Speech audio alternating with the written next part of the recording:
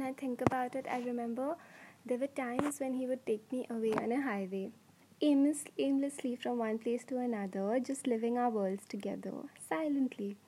This time, he took me away somewhere on a highway after my birthday, and we created our own world there, a secret world of our own. A world where we could collide on our journey and build a home of good memories together. We used to share secrets, and now we became each other's biggest one. My favorite, happiest, craziest, loveliest, dirty secret. It was a world he took me in after hacking into my dreams. I don't know what it is, but it's two imperfect people having the most illogical relation in the most perfectly right way. There was no match for us, but we fit in the best way. There were no words to say, not because we didn't want to, but because we didn't need any.